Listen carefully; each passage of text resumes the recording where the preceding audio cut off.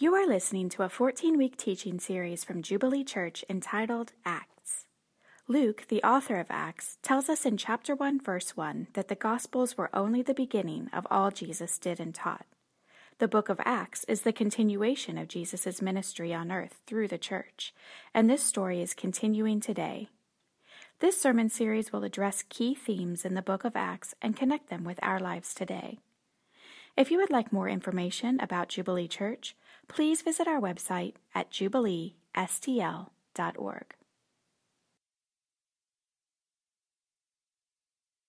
And so today we're actually wrapping up our journey through the book of Acts. This series, Unfinished Business, is coming to a close. We've seen how the mission of the kingdom went forth powerfully through that early church, and that mission is still unfinished today. The same Spirit that empowered those disciples in the book of Acts empowers these disciples now today to participate in what God's doing on the earth. And today, this passage, we'll see that our lives here in 2014 are actually becoming the message of Jesus to the world. We are embodying the gospel wherever we go. And that is, in fact, the end of our lives. It's the destination of our lives. So we're looking at the end of the book of Acts, and we'll see that the end of our lives is to embody the gospel wherever we are. And that was certainly true for Paul and his life. And we'll see today that the Spirit is still doing that among us, making us embody the gospel wherever we go. So if you're like me, you're wondering, how can we wrap up the book of Acts when just last week we studied chapter 20? Aren't there 28 chapters in the book of Acts, Mike? Aren't you rushing this thing along a bit? Did Brian not count properly? Is he a poor planner? No, if you know Brian, he's not a poor planner. But actually, the book of Acts, the end of the book of Acts starts in chapter 21. It's a long ending, if you will. And Luke, who wrote the book of Acts, he spends 25% of his time in Acts focusing on the end of Paul's life. And there actually are parallels between the book of Acts and the Gospels. The Gospel writers also spend a great deal of time focusing on the end of Jesus' life, his suffering, his death, his resurrection. They each, both the Gospels and the book of Acts, spend about 25% of their time, the Gospels focusing on the end of Jesus' life, Acts focusing on the end of Paul's life. So when that's happening, when there's that clear of a parallel going on, the writers are wanting to get our attention. And I want us to see why Luke would spend such a great deal of time ending this marvelous story that we've been looking at in the book of Acts. So both Jesus and Paul, they go through a series of 5 trials each before being falsely accused. They're both accused by the Jews of heresy, and they go before Romans, and the Romans can't find anything wrong with either of them. So that's one of the parallels going on between in the Gospels and the book of Acts. So if you read these things side by side, you'll notice that there are similarities in how these books end. Why would Paul do that, or Luke do that? Well, I think one of the main reasons comes in the one difference in how these stories end.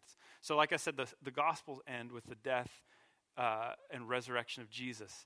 But the book of Acts doesn't end with Paul dying. There's like this big buildup of chapters, and it's like he's going to trial, and he's imprisoned, and he's beaten, and he's crying with his friends, and it's just like, okay, Paul's going to die. I know where this is going. It's like you're watching a movie. You're like, okay, I see what's happening, and then it's like he doesn't die. I mean, I personally don't really like the end of the book of Acts because it just feels like what happened? Like, that's it? There's this big buildup and then nothing. But like the name of this series implies, the story is yet continuing, right? There's like this big ... at the end of the book of Acts, like a to be continued, which I also hate in movies. That's why I prefer to watch them once they're all out. We just watched the Hunger Games the other night, and out of kind of an accident on Netflix, I was like, we'll try this, and I got really into it, and then I was like, wait a second, that's not what happens? And then I found out, the next one's almost out. Perfect timing. Really planned that one out well. So So there's similarities, but that one difference is that Jesus dies and is resurrected, and that's the main point of the Gospels, right? They point to our great, glorious hope as believers that we will also be resurrected with Christ. That's the main point of the Gospels. So what is the main point of Acts then if Paul doesn't die? Well, you've probably guessed the point of Acts is not Paul's death. And it's not even Paul's life. The main point of Acts is the Spirit's activity in moving the kingdom of God forward through Spirit-empowered disciples. And the main thrust of the book of Acts that Luke wants us to get is that the gospel is unhindered. It's unhindered by talent, it's unhindered by money, it's unhindered by persecution, and yes, it's even unhindered by death.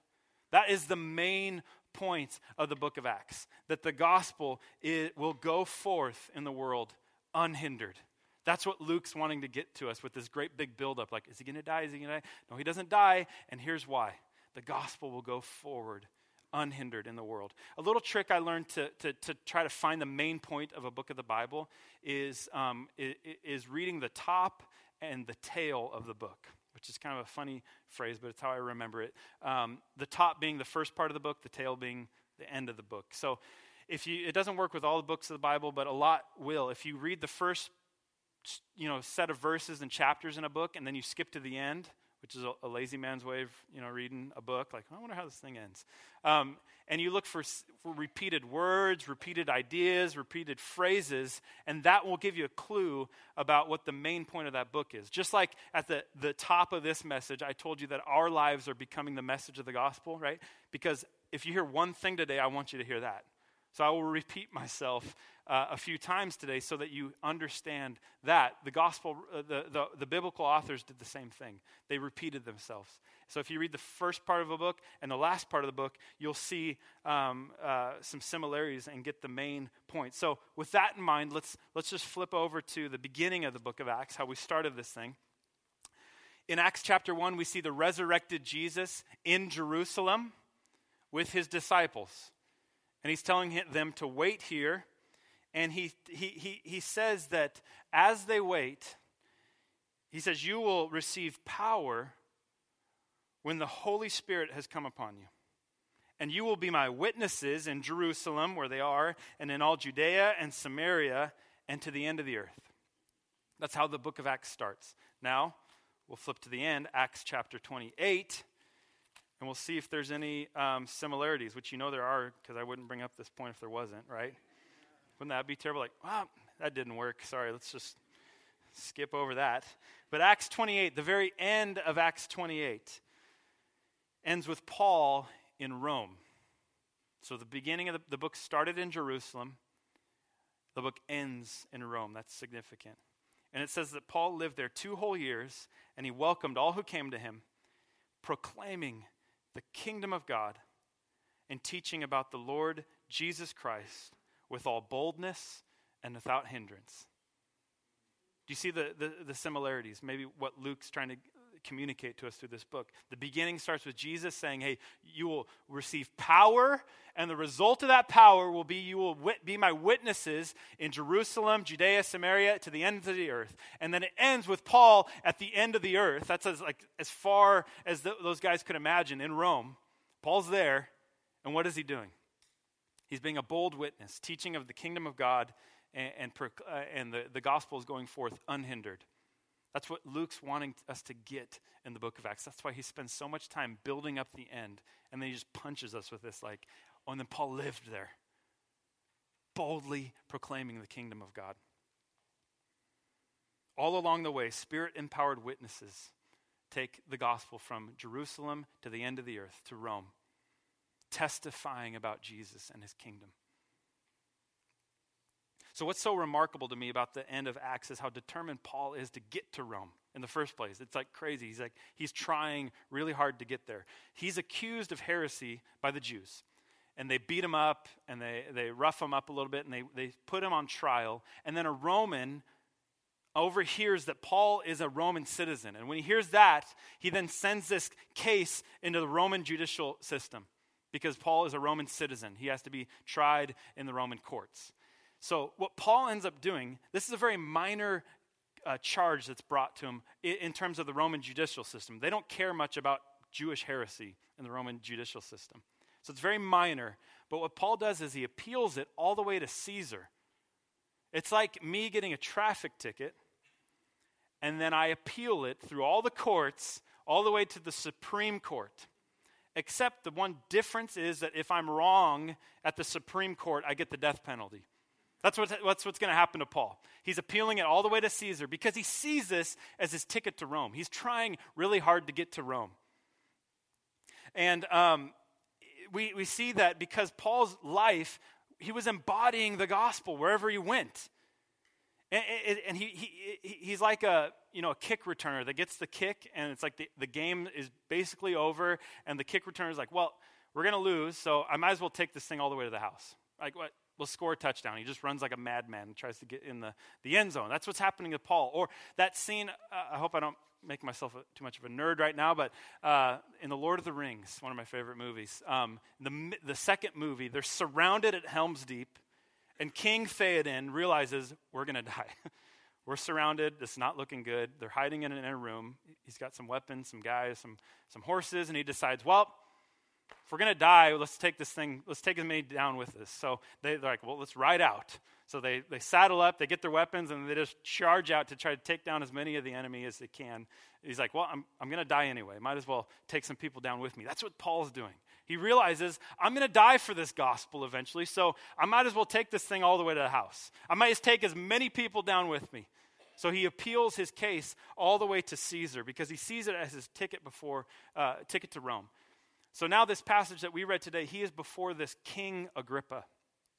So there was a governor named Festus who is overseeing the trial, and before he sends Paul off to Rome, he wants King Agrippa to hear the case. King Agrippa was kind of like a mediator between the Romans and the Jews. He was a king, but he was kind of like a bought-off king by the Romans. He was like a royal pawn. And so he invites King Agrippa to come hear this case because King Agrippa would have been familiar with Jewish laws and customs. So he wanted to get his opinion on it before he sends Paul off. So King Agrippa rolls into town with this big, great, pomp and, just like really putting on a show and to come hear Paul's case. And for an evangelist like Paul, it's a dream come true. He has this captive audience of a king, some really important Roman officials, law enforcement officers, and his Jewish brothers, like religious leaders, are all there, and they're all listening to this beat-up, small Jewish man talk about Jesus. I mean, Paul just couldn't be happier, even though he's in chains. So before we get into what he says to King Agrippa, I just want you to pause for a second and take account of the level of boldness you have in talking about Jesus. Do you have that kind of passion and excitement like Paul does? I mean, do you see what he's doing? He's like setting this thing up so he can talk about Jesus more. Just take inventory of the level of boldness you have. How often do you initiate conversations with people about Jesus? When's the last time you shared your story about how you came to know Jesus with somebody? Or what's the conversation like at the Thanksgiving table? Kingdom of God coming up? Is that on the plans for you? Just consider how bold you are with your story. And now that you are thoroughly depressed, let us continue. Because I happen to be very depressed and discouraged about this, and I don't want to be the only one feeling that way. So I want you guys to come along with me, okay? I can't be the only one feeling depressed. Let me point out two really important things about boldness and our bold witness. First, we are not making an example of Paul today. He is not the hero. Although we're talking about what he did, he is not the hero, even though he is an evangelism ninja. The moral of the story today is not for you to become more Paul-like, okay? So in your discouragement that you feel because you're a wimp with evangelism, don't look to Paul, okay? That kind of motivation will get you to Tuesday, and then you'll feel like a wimp again, and probably even worse. So don't get motivated by looking to Paul. You're not supposed to become more Paul-like today. The second important thing is that the reason Paul was so bold is the same reason we will be bold. What was available to Paul is available to us today. He understood the implications of the gospel in making him a dead man who now lives to Jesus. Paul understood that by grace he'd been saved. He understood that because of that grace, he was buried with Christ, dead. And that now any days that he lived in the flesh belonged to Jesus. He understood the rightful owner of his life. And we can understand that today. Paul understood that he didn't buy the car, so he's going to drive it like he stole it. He got that. Like, well, I didn't buy this life, so I might as well drive it like a madman for Jesus. And we can understand that too. Paul's motivation is our motivation today. The same spirit that was available to Paul is available to us today. Because you can't kill a dead man. Paul got that. I'm already dead in Christ. You can't kill a dead man. Let's take this thing all the way to Rome. And I'm willing to guess and bet today that is still available for us today. We can understand the implications of the gospel and live as Paul lived, as a free man. That's the end of our lives. As it was the end of Paul's life, that's the end of our lives. By God's grace, by God's mercy, we are becoming men and women who are lit on fire for him. To be bold witnesses wherever he places us. So this interaction with Agrippa, let me just set the stage for a bit. He's a king, like I said. And the interesting thing about King Agrippa is that he's the great-grandson of King Herod. You remember that guy? King Herod, 50, 60 years earlier, killed every baby boy in Israel when he heard of the Messiah. He was a madman. He didn't want anybody to take his throne, so he killed every baby boy in the land when Jesus was born. That's Agrippa's great-granddad. And then, so Agrippa's grandfather then beheaded John the Baptist. Remember that guy? Because John the Baptist was preaching against his immoral marriage, so that King Herod had John beheaded. You don't think Paul has that in the back of his mind as he's standing there before this guy? He was also known as King Herod Agrippa. I bet Paul was thinking, like, this guy comes from quite a family line. They don't tend to take kindly to Christians. And here's Paul about to share his story about Jesus with this guy. There's reason for Paul to tremble a little bit, be nervous. This isn't just because he's being on trial for heresy. Like these people have his life in their hands. But what's remarkable is Paul, chained, standing before these guys, is a free man. He is so free because he understands who he is and the implications of the gospel in his life. He is a free man. That's why he's so bold before these guys. So Paul, in walks Agrippa. This audience of really important people. They're wanting to hear Paul's defense. So Paul goes on. It's funny, Paul's not even defending himself for the charges that are brought against him. He's just telling his story about how he came to know Jesus. That's just what he does. He seizes the opportunity in front of him. So he tells them how he came to know Jesus, his radical conversion, and then it just sets the crowd in an uproar. And I want to read again those verses we read earlier. So he tells them that Jesus had to die, and that in fact now Jesus lives. And as he was saying these things, this is verse 24, in his defense, Festus, the governor who set this whole trial up, said in a loud voice, "Paul, you're out of your mind. Your great learning is driving you out of your mind, Paul." And Paul said, "I am not out of my mind, most excellent Festus, but I'm speaking true and rational words, for the king knows about these things." He's speaking to the king this way. "And to him I speak boldly, for I'm persuaded that none of these things has escaped his notice, for this has not been done in a corner. King Agrippa, do you believe the prophets? I know that you believe." And then Agrippa's shocked and he's caught off guard. And he said to Paul, "In a short time, would you persuade me to be a Christian?" Like he's gotten thinking. I mean, it's amazing what Paul did. And Paul said, "Whether short or long, I would to God not only you, but all who hear me this day become as I am, except these chains." There's the mission of Paul's life revealed.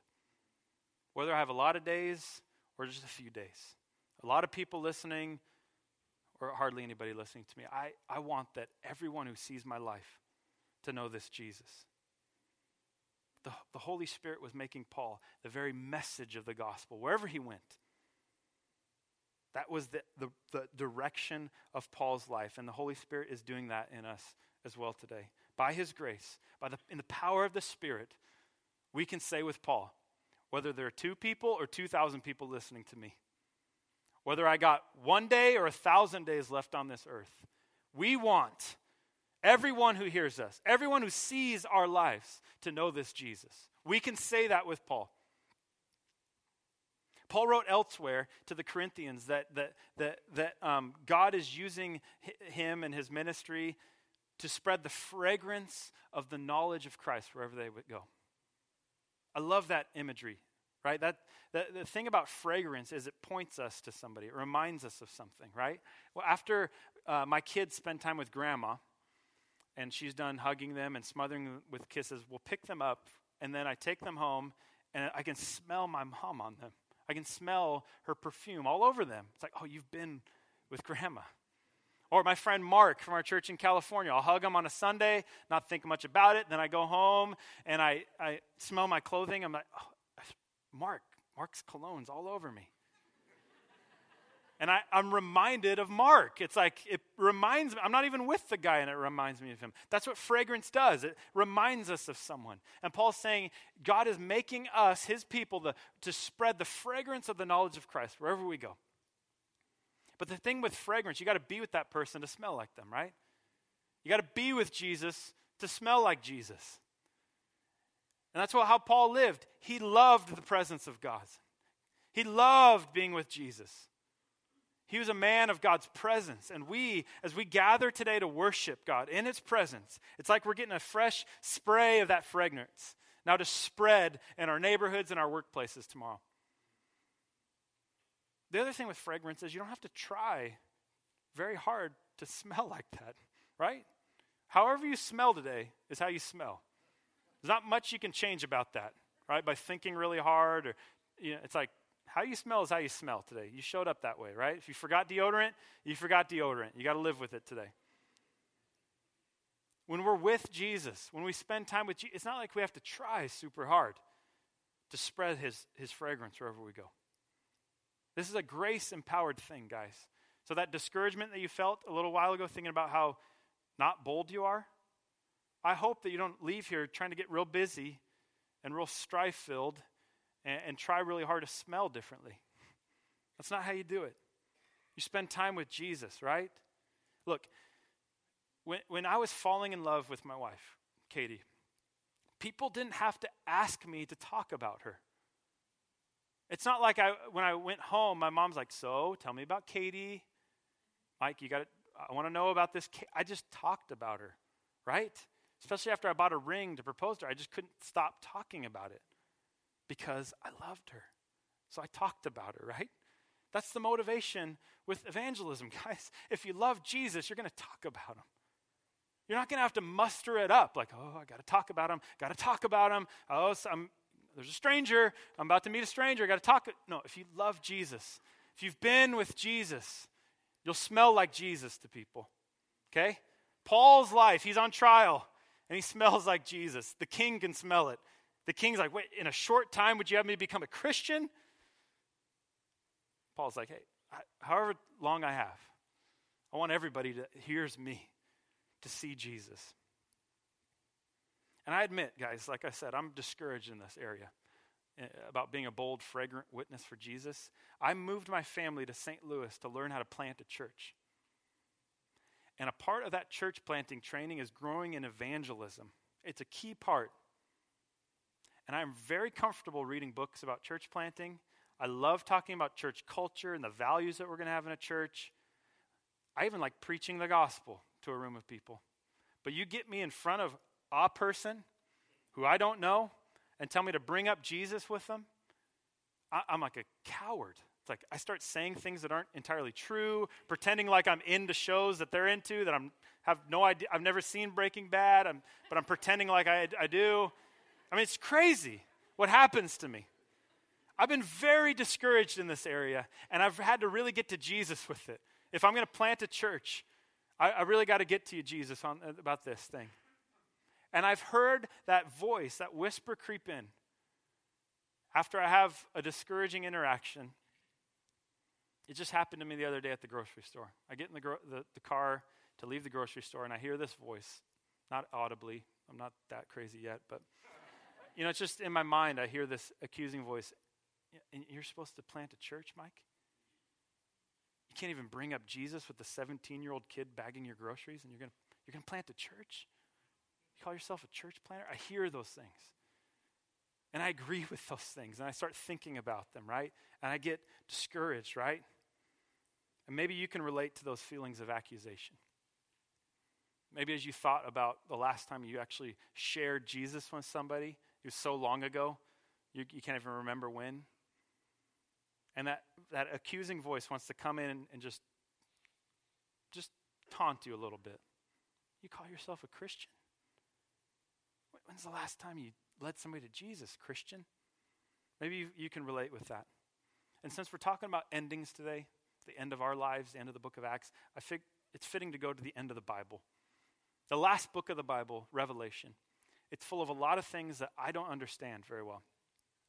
And there's this one description of a cosmic battle between God's armies, his angelic armies, and Satan's armies, the demon armies.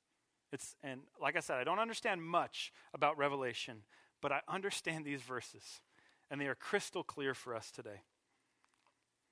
It comes in Revelation chapter 12. So there's this big cosmic battle, and then Satan is thrown down. He's defeated. And here's what happens. This is Revelation 12, verse 10. And I heard a loud voice in heaven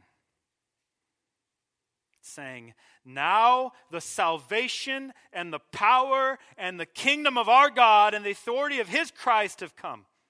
For the accuser of our brothers has been thrown down, who accuses them day and night before our God. And they have conquered him by the blood of the Lamb and by the word of their testimony. For they loved not their lives even unto death." Satan is described as the accuser of our family. That's what he does.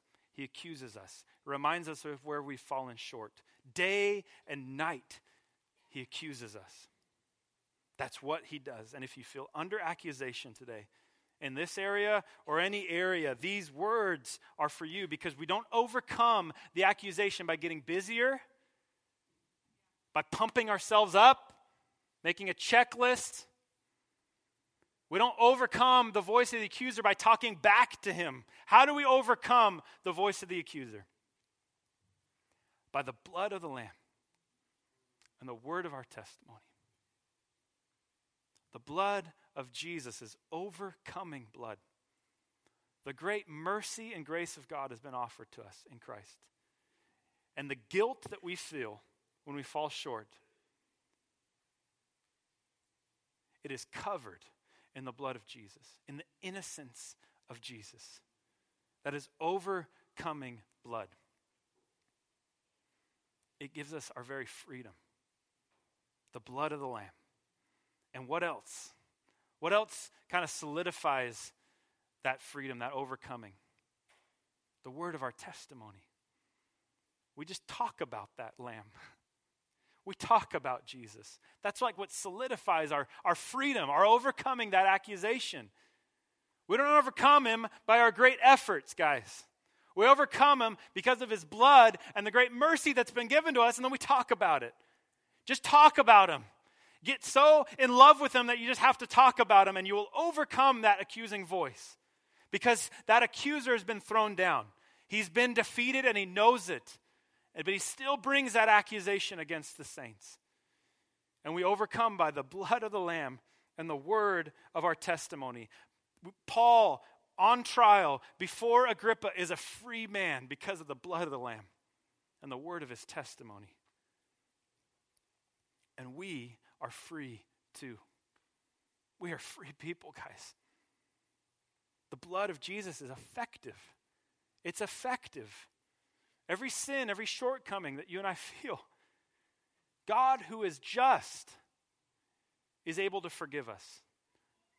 He sends our sin that way and us that way, never to meet again. The blood of Jesus, guys. It is overcoming blood. And as we talk about the Lamb, as we testify, whether we're in front of 2 people or 2,000, we overcome by the word of our testimony. You might not have the same audience as Paul, right? I don't know if I'll get to stand before that big of a group of powerful people. So you might not have the same audience as Paul, but you have the same opportunity as Paul.